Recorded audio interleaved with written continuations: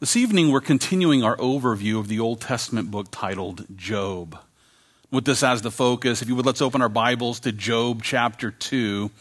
As you make your way to the second chapter of Job, I just want to take a moment here to remind you that the book of Job is a wisdom book. And as a wisdom book, it tackles tough topics like the existence of God as well as the meaning of life.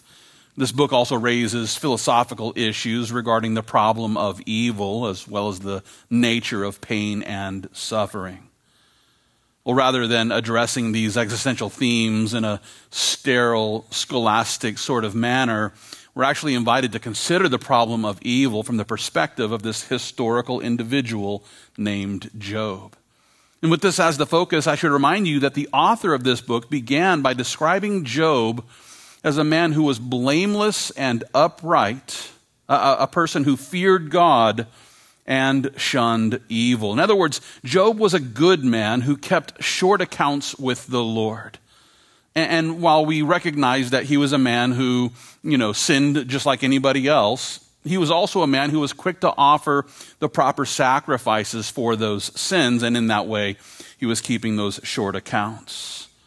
It was also his heart's desire to live a life that was pleasing to the Lord. And so when we say that Job was, blameless and upright, that's what we mean. He was a man of failings just like any other person, and yet he was doing everything that he could to live his life for the Lord. Now, I should remind you that Job was dwelling in the land of Uz, probably during the days of Abraham. Or in other words, Job was probably walking this earth around 700 years before the law of the Lord was given to Moses. And what this means then is that Job just couldn't open the Bible to Exodus. He couldn't just open up Exodus chapter 20 and learn about the 10 Commandments. That book had yet to be written. And yet Job was still a man who knew the difference between good and evil, and he understood how to please the Lord. The reason why? Well, it's because our Creator has actually written his moral law upon the hearts of every single person. In other words, listen, we aren't born blank slates. Some people think that we are tabula rasa, born blank slates. They think that, all the information that we acquire happens, from birth forward. But that's just not the case. We are not born blank slates who then learn about morality according to the pragmatic ethics adopted by our individual societies. No, instead, we are fearfully and wonderfully made by a Creator who has created each of us with the same sort of conscience, which helps us to understand the difference between right and wrong. This is why we feel guilty whenever we do something wrong. Those guilty feelings are part of the conscience that God has given to each individual so that we recognize when we're doing something that is, sinful, something that would make us guilty. With all this in mind, knowing that Job was pre-Bible, pre-book of the law, Job helps us to see how the Lord is able to convict the hearts of every single person. And yes, even those who even today are born in the regions of the world where the Bible has been banned. God can reach anybody, anywhere, at any time. And he can bring them to a conviction of sin, and he can help them to understand that salvation is found alone in Jesus Christ. At the same time, the story of Job also raises the common question, which is typically presented in this way: why does God allow bad things to happen to good people? If ever there was a good person, Job was that person. And it was in our study last week when we learned about the integrity and the character of Job. And while it's true that Job was doing his best to live a life that was pleasing to the Lord, it's also true that he ended up becoming the target of Satan's evil scheme. In this sense, God ended up allowing bad things to happen to this good person. As a matter of fact, it was last week when we learned about the day when Satan came before the Lord, and it was at that point in time when he began to accuse Job of being a fair-weathered worshiper. Not only that, but the adversary also assured the Lord that Job would actually curse his Creator the very second that he stopped receiving the blessings of the Lord. And in response, the Lord set out to prove the quality of Job's character and set out to prove Job's commitment by giving Satan the opportunity to test the faith of Job. Well, as you might imagine, Satan immediately launched into a multi-front attack on the house of Job, and when all was said and done, Job ended up losing his wealth, and he lost all of his children, and all of this happened in just one day.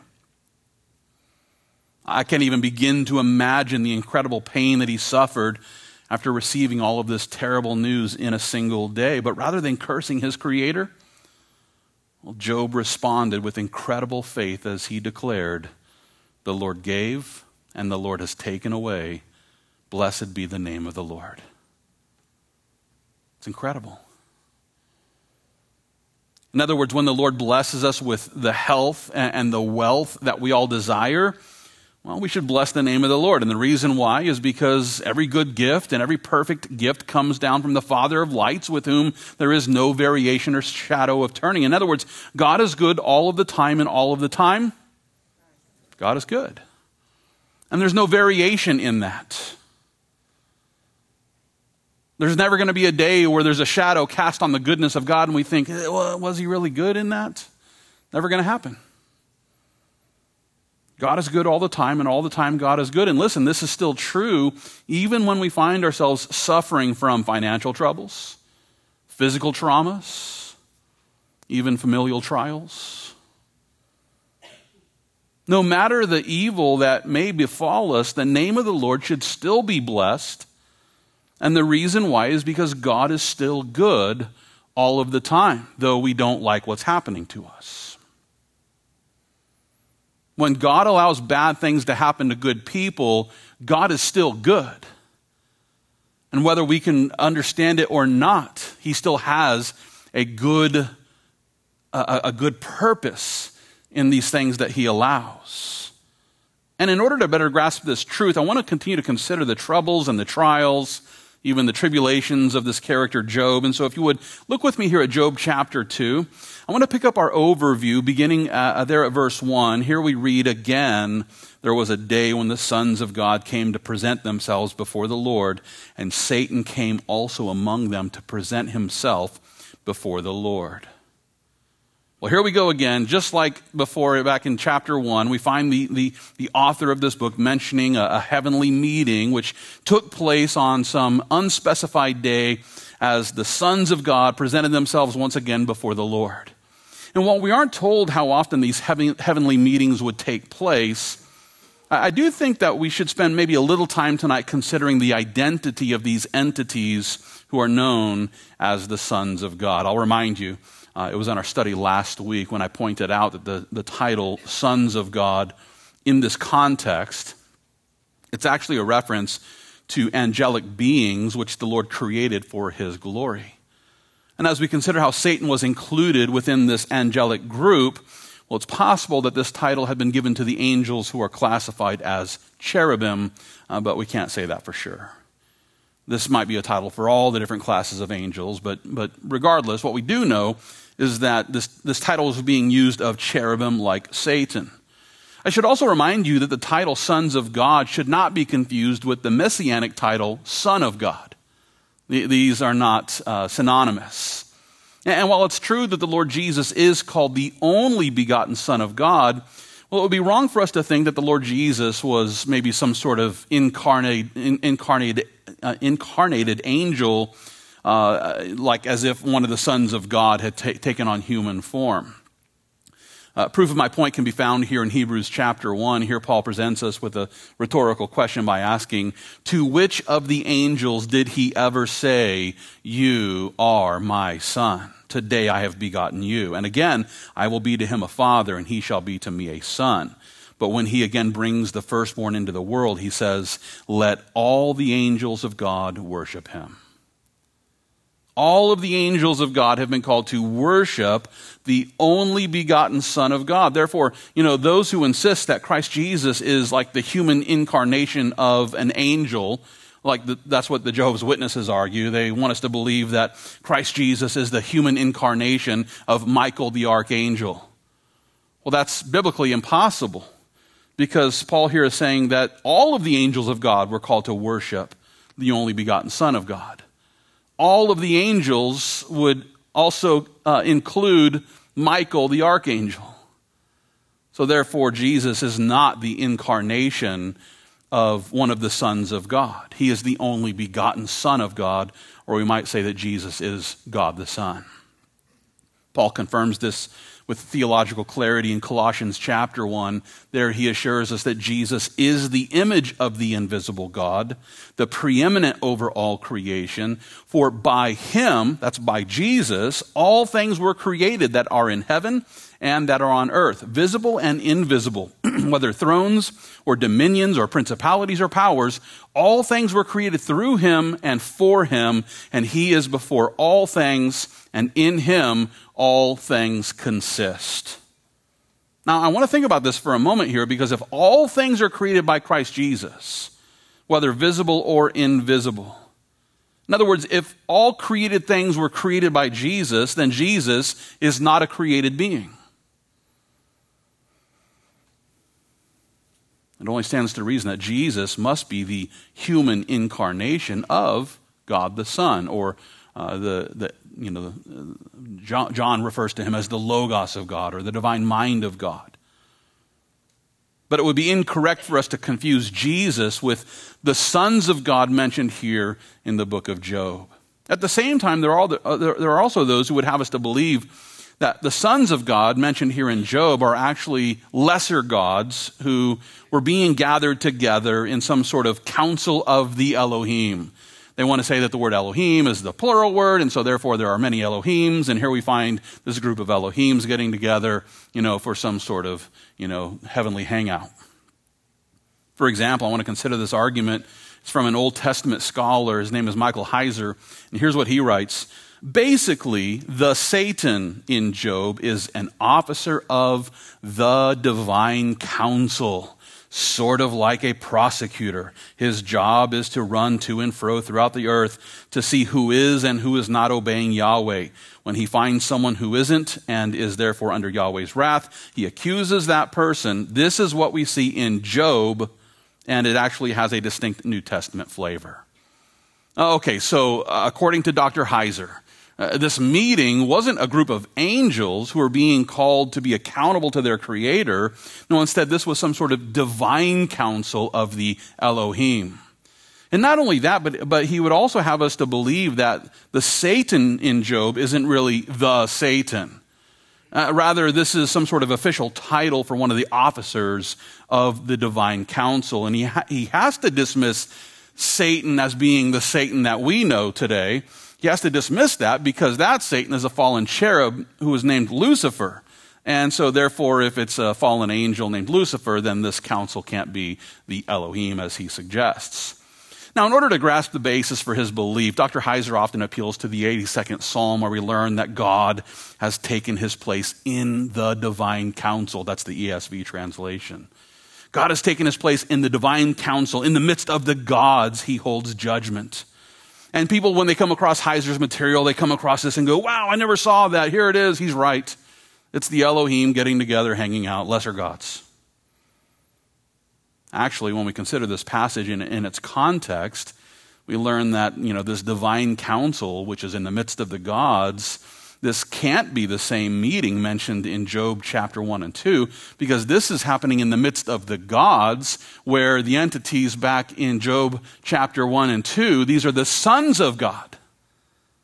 Not the Elohim, but the sons of the Elohim. Two different groups. So who are these in the divine council of the gods? Well, as always, read the context, people. It's really that simple. And with this question in mind, let's take a moment to consider the context of the 82nd Psalm. Here, Asaph declares, how long will you judge unjustly and show partiality to the wicked? Selah. Defend the poor and fatherless. Do justice to the afflicted and needy. Deliver the poor and needy. Free them from the hand of the wicked. They do not know, nor do they understand. They walk about in darkness. All the foundations of the earth are unstable. I said, you are gods, and all of your children of the Most High, but you shall die like men and fall like one of the princes. Arise, O God, judge the earth, for you shall inherit all nations. Now, here in this psalm, we find the seer named Asaph. He's actually rebuking the human judges who were raised up to represent God, and therefore they were called gods. They were representatives of God in their judgment. Therefore, he called them gods to the people that they were judging. So he's referring to the judges as gods, as Elohim, not the angels. And so this psalm should not be confused with the sons of God that we find back in the book of Job. And with that being the case, I encourage you, steer clear of Dr. Heiser's lesser gods doctrine, because it really borders on, pantheism or something, polytheism, I should say. And with that, I have no doubt that he is an incredible Hebrew scholar. But listen, even when an incredible scholar says something stupid, it's still stupid, no matter how smart the guy is. Okay. Well, the scriptures are perfectly clear. There's only one God, and all other so-called gods, they're nothing more than demons in disguise. How do I know this?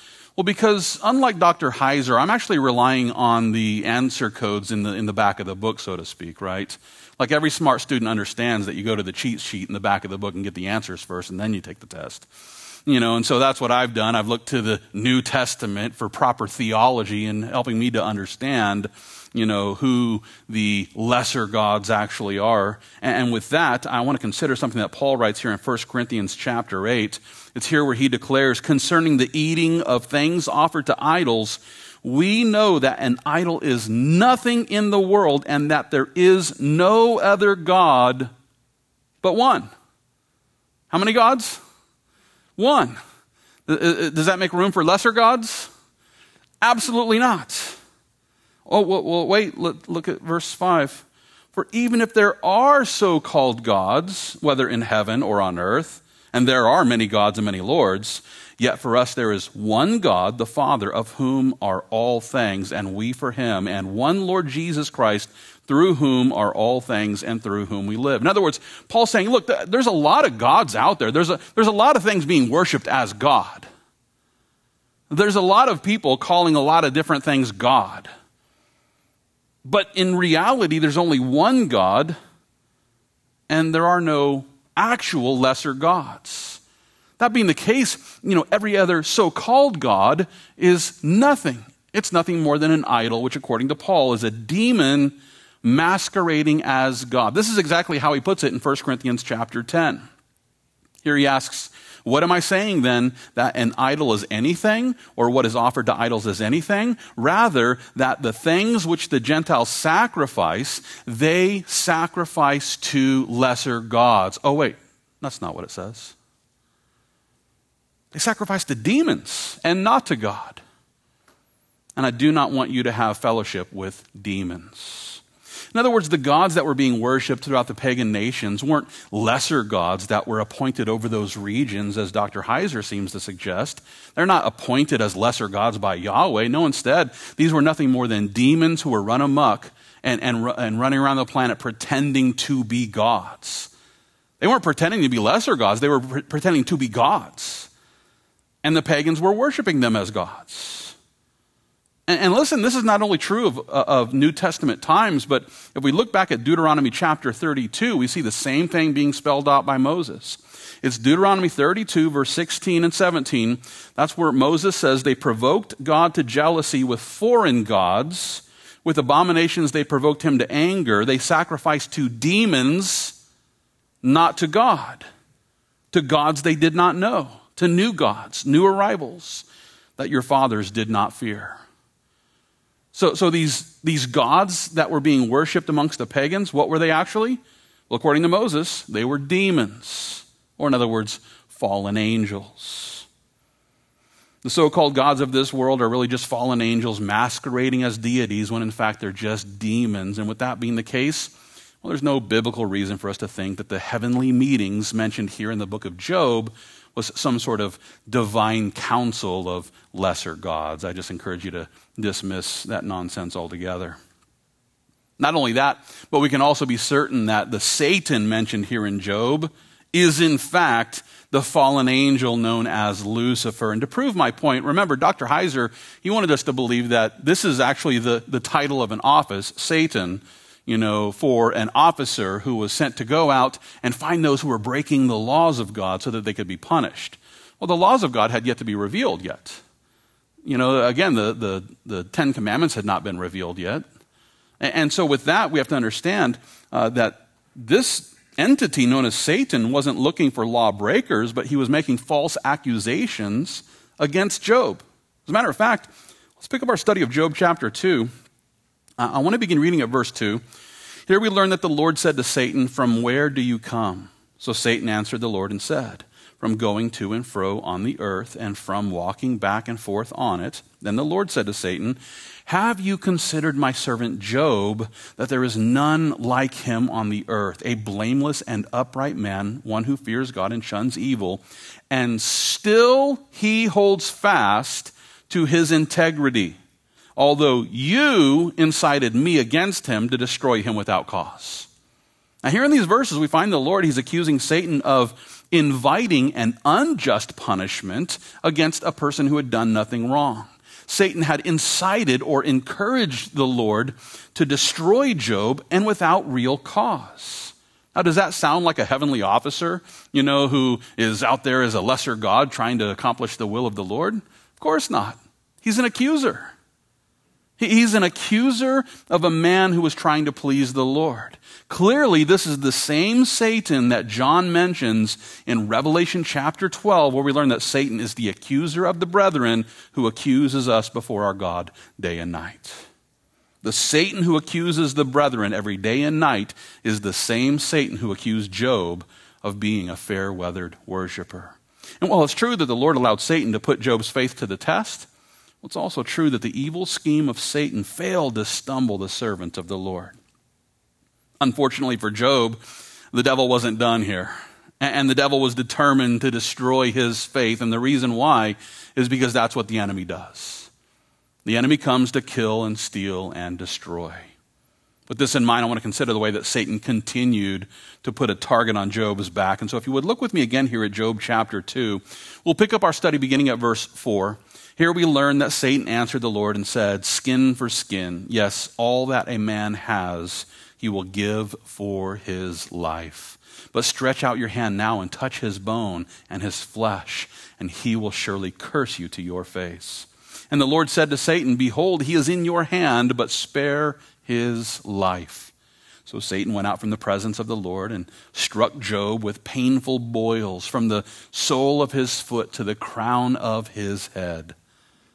And he took for himself a potsherd with which to scrape himself while he sat in the midst of the ashes. Now here in these verses we find the Lord, he's providing Satan with permission that allowed Satan to go and affect the physical health of Job. Now, I have no doubt that many of us are wrestling with questions right now regarding the reason for this sort of permission. Why would God allow Satan to go and affect the physical health of Job? Why would the Lord allow Satan to cover Job's body with these boils? I have a hard time with this. Why does the Lord allow his servants to suffer these sorts of spiritual attacks that oftentimes result in sickness and disease? We could go on and on with more questions. Why does God allow babies to get cancer? Why does God allow rape and incest and these sorts of things? And we could just go on and on and on with these sorts of questions. And with that, I want to remind you of the way that Paul suffered in a similar sort of way. It's in 2 Corinthians chapter 12. There Paul declares, "A thorn in the flesh was given to me, a messenger of Satan to buffet me, lest I be exalted above measure. Concerning this thing, I pleaded with the Lord 3 times that it might depart from me. And he said to me, my grace is sufficient for you, for my strength is made perfect in weakness. Therefore, most gladly, I will rather boast in my infirmities, that the power of Christ may rest upon me. Therefore, I take pleasure in my infirmities and reproaches, in needs and persecutions, in distresses, for Christ's sake. For when I am weak, then I am strong." Here in these verses we find Paul, he's describing the way that the Lord had allowed a messenger, which can also be translated angel. He allowed an angel of Satan to affect his physical health with something that he described as being a thorn in the flesh. A Greek scholar named Spiros Zodhiates, he provides us with a contextual definition of the word thorn, and he does this by describing it as something which causes severe pain or constant irritation, probably some bodily infirmity equal to sickness and weakness. According to Thayer, Paul's thorn in the flesh was some sort of constant bodily ailment or infirmity. And while it's true that this infirmity had been caused by a servant of Satan, a messenger or an angel that had been sent by Satan, well, it's also true that this was something that affected him physically. It was a spiritual messenger that brought forth some sort of physical infirmity, much like we see here in the book of Job. Satan went and attacked Job, and as a result, he ended up suffering physically from boils all over his body. Now listen, it's important to understand that every infirmity and illness is not a satanic attack. And you know, there are plenty of scriptures to support that. That we can't sit here and say that every time we're sick that, you know, you have to rebuke the demon of, you know, COVID or something, and, you know, that's how you get it out, right? No, just take some ivermectin, you'll be fine. We just got canceled from YouTube, by the way. But seriously, the people who teach this idea that every sickness is demonic, it's just not true. We don't see that playing out. And yet, we also know that there are demons that can, by the permission of God, come and make us sick, affect us physically. The Lord does at times allow the enemy to put our faith to the test so that we might learn how to stop relying on our own strength and how to start relying upon the strength of Christ Jesus. That's precisely the point that Paul is making here, and he considers here and presents us with the response from the Lord after praying 3 times for healing. So he prayed 3 times for healing, and do you think Paul had the faith to be healed? I'm going to guess that he did. And yet the Lord responds to this prayer that he prays 3 times. The Lord responds, "My grace is sufficient for you, for my strength is made perfect in weakness." In other words, the Lord was allowing Paul to suffer this physical infirmity so that he might learn to rely on the supernatural strength of our Savior Jesus. And once Paul grasps this, he responds with incredible faith by declaring this. He says, "Most gladly I will rather boast in my infirmities, that the power of Christ may rest upon me. Therefore I take pleasure in infirmities, in reproaches, in needs, in persecutions, in distresses, for Christ's sake, for when I am weak, then I am strong." Rather than relying on our own strength to stand against the schemes of Satan, the Lord wants us to learn how to stand in the supernatural strength of our Savior Jesus, because that's when we're truly strong. We don't have the strength to stand against the devil and his demons. If it comes down to me fighting a demon, I mean, good luck, I can't even see him. But when it comes to the Lord's strength, well, he can give us the strength to fight this spiritual battle and win. I like the way that Paul puts this in Ephesians chapter 6, where he says, "Be strong in the Lord and in the power of his might. Put on the whole armor of God that you may be able to stand against the wiles of the devil."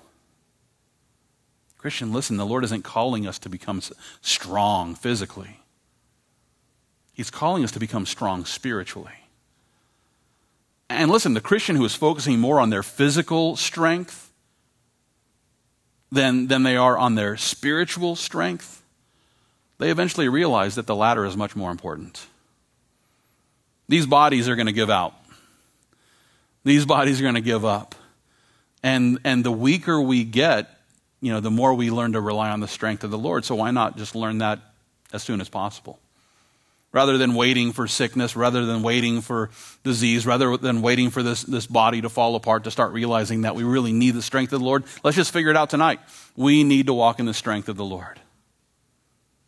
And I don't care how much you can deadlift, you're still going to die. Are you walking in the strength of our Savior Jesus? That's the real question. Because this is what we need to be ready for the attacks of the enemy. Not only that, but this will also help us to be ready for the conflicts that occur within our social circles. And with this as the focus, let's pick up our study of Job chapter 2. If you would look with me there beginning at verse 9, because here we learn that Job's wife said to him, "Do you still hold fast to your integrity? Curse God and die." But he said to her, "You speak as one of the foolish women speaks. Shall we indeed accept good from God, and shall we not accept adversity?" In all this, Job did not sin with his lips. Now, here in these verses, we're finally introduced here to Job's wife. And as we consider the ungodly counsel that she presented to her husband, well, I want to take a moment to point out that first impressions aren't always the best way to judge a person. Let's not forget here that, this was the wife who gave Job 10 kids. Jeez. And then can you imagine giving birth and then nurturing 10 kids? I mean, that alone right there is worth just, everlasting retirement. But listen, this is also the same mother who, after raising all of her kids, and after, setting them up for success and to head out on their own, well, then she discovers that they were all killed on the same day during some sort of satanic storm. Can you imagine? I can't. I have no doubt that her heart was broken. And I have no doubt that she was asking those tough questions. Why does God allow bad things to happen to good people? I have no doubt that she was struggling with bitterness, possibly even shaking her fist at God. And then came the day when her husband ended up being covered from head to toe with boils, and I'm guessing at that point she's just kind of like, oh, he's the problem. That he's being punished. That's why the kids died. Rather than encouraging him to hold on to the hope of knowing that God is always good, she instead enticed him to simply curse God and die. If I had to guess why, it's because she couldn't understand why God allows bad things to happen to good people. So with that, in my heart, I kind of give her a pass, realizing that, man, she was having the worst time of her life. Thankfully, though, Job wasn't some simp who was willing to do whatever his wife said. No, instead, he accused her of speaking like the foolish women. The foolish women and how they speak. If you don't, just go on YouTube. Just start playing any video and no.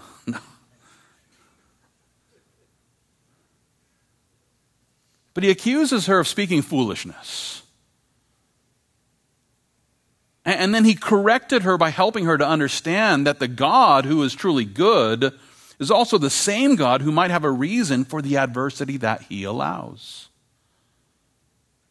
Think about it like this, there's a reason why we feel pain, right? If you put your hand on a hot stove, all of a sudden your hand starts, feeling that burning sensation. That burning sensation is a good thing. It lets you know that if you don't move your hand, you're going to die. So pain can be a good thing at times. We just have to have the proper perspective about it.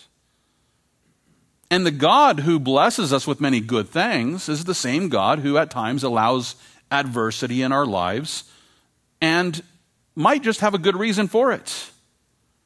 Let's be humble enough to recognize that we just don't always know. And so this lady who no doubt is speaking from bitter pain and for good reason is giving counsel that is completely wrong. She's giving ungodly counsel by encouraging her husband to simply sin against the Lord and let him kill you. this ungodly counsel of a sinning spouse, well, it's always wrong. Please trust me when I tell you. The ungodly counsel of a sinning spouse is always wrong. Sadly, there are many in the church today who, are willing to comply with the ungodly counsel of a sinning spouse. And the reason why is they just don't want to deal with the relational conflict that occurs whenever we voice our concerns or share a word of correction from the Scriptures. And I've seen spouses, whether husbands or wives, either way, I've seen, one following the advice of another, despite the fact that the advice is completely unbiblical. I've watched many Christians over the years being led by the unbiblical counsel of a sinning spouse when they should be taking a stand according to the Word of God and according to the will of God. They should be taking a stand and correcting that spouse just as Job corrected his wife here in our text tonight. And it's for this reason that I encourage every Christian to realize that there's going to be times when the spiritual attack that comes against us is actually coming from the person you married. That the unbiblical counsel that you're hearing is actually coming from the mouth of your spouse.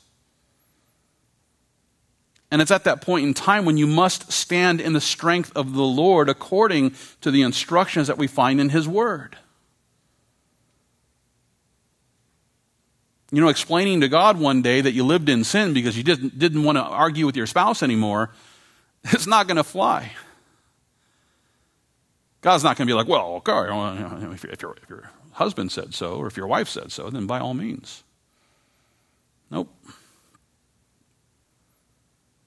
We cannot allow ourselves to be led by a spouse living in sin just to keep things cool in the house. We have to continue standing in the strength of our Savior and walking according to His Word.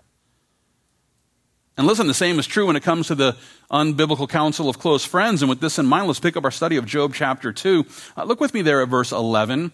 Here we read now, when Job's 3 friends heard of all this adversity that had come upon him, each one came from his own place: Eliphaz the Temanite, Bildad the Shuhite, and Zophar the Naamathite, for they had made an appointment together to come and mourn with him and to comfort him. And when they raised their eyes from afar and did not recognize him, they lifted their voices and wept, and each one tore his robe and sprinkled dust on his head toward heaven. So they sat down with him on the ground 7 days and 7 nights. And no one spoke a word to him, for they saw that his grief was very great. Now, here in the final verses of this chapter, we're introduced to these 3 men who came to console their good friend Job. And, well, it's true that they showed him great sympathy by simply sitting with him for 7 days.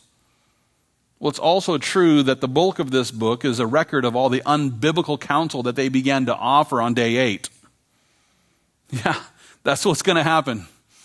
We're going to continue to go through this book and consider all of the ungodly counsel that they offered in response to the great grief of Job. And with that being the case, let me just tell you right now, and I'll probably say it several more times throughout our study of this book, when somebody tries to give you counsel from the book of Job, you might want to make sure that it's not bad counsel, because there's a lot of bad counsel in Job, and it's recorded in the book of Job, but that doesn't make it true. It doesn't make it correct. And that's true for the rest of the Bible as well. There are many things that are accurately recorded in the Bible, but they're not true things. They're deceptive doctrines. And we have to make sure that when somebody quotes the Scriptures, that they're not using something that is false doctrine that was being exposed in the Word of God. Well, as we continue to make our way through this challenging book, we're going to learn about all the ways that these guys assured Job that he was suffering because, he was guilty of sin. There was sin in his life and God was punishing him. And this is the wrath of God being poured out on him because he was wrong. And, well, we already know that the Lord weighed in on this and called him a blameless and upright man. So we know that all of their counsel, which was, that you're a sinner, you need to repent so that maybe God will relent of all this punishment. We know that all this counsel is wrong. But the friends of Job, well, they were the original faith healers. These are the original Kenneth Copelands and Todd Whites and all these sorts of guys. Yeah, they were theologically and practically wrong by, accusing him of sinning, and therefore, here's the results of that. Now, at the same time, it's not to suggest that there aren't natural consequences to sinful decisions. There most certainly are. If you're making sinful decisions in your life, there could be natural consequences. So don't be surprised, if you're an alcoholic, that, you end up getting a DWI, or if you're going to continue, smoking like a chimney, don't be surprised if you get lung cancer. And, if you, womanize and go run around and these sorts of things, don't be surprised if you end up with an STD, and these sorts of things. Like, there are natural consequences to sinful decisions. But that's not the case in this book. But the friends of Job were convinced that their counsel was correct, and yet they didn't have the spiritual sense to realize that their advice wasn't really based in truth. And to be fair to them, listen, again, they didn't have access to the Bible where they could get grounded in good theology. And so we're not going to be overly critical of them as we continue to make our way through this book. But at the same time, listen, I do want to encourage every Christian to remember that we have the fullness of God's word today. Those guys didn't have the fullness of God's word. And Job didn't have access to the full scriptures, but we do. And with that being the case, we're able to test the advice of those who attempt to help us with their well-meaning counsel. And listen, if their counsel doesn't line up with the word of God, no matter how much they love you, it's wrong. They might be the sincerest saint in the world, and yet giving you counsel that is completely unbiblical. They might want for your best, and yet be presenting you with something that's just not true. That being the case, I encourage you to remember what Paul wrote in 1 Thessalonians chapter 5. It's verses 21 and 22 where he says, "Test all things. Hold fast what is good. Abstain from every form of evil." Christian, listen, rather than blindly following the advice of well-meaning believers who are trying to help us, well, listen, sincerity doesn't equal truth. Earnestness does not equal truth. A person can be completely sincere and totally earnest and yet be telling you something that's false. It's why we have to test all things, examining all counsel in light of God's word. And as we discover what the word of God says about these things, well, then we ought to follow in the footsteps of Job by abstaining from every form of evil, which includes rejecting counsel that is unbiblical. Please trust me when I tell you that the devil and his demons have no problem deceiving us, even using our confidence and our counselors to present us with unbiblical advice. And I don't care if this is, someone with, a bunch of degrees and they have all the right letters and numbers behind their name and they're professional counselors and these sorts of things. Listen, if what they're saying is unbiblical, it's wrong. And the enemy has no problem using the people that we count on and trust in to present us with advice that's unbiblical. It's why we have to test all things. We have to test all counsel. Because the enemy wants to kill us and steal and destroy us, and he wants to bring us back into bondage. Therefore, we need to make sure that we are abiding in the Word of God so that we can become those believers who are blameless and upright as we learn how to shun what is evil in the fear of the Lord. Let's pray.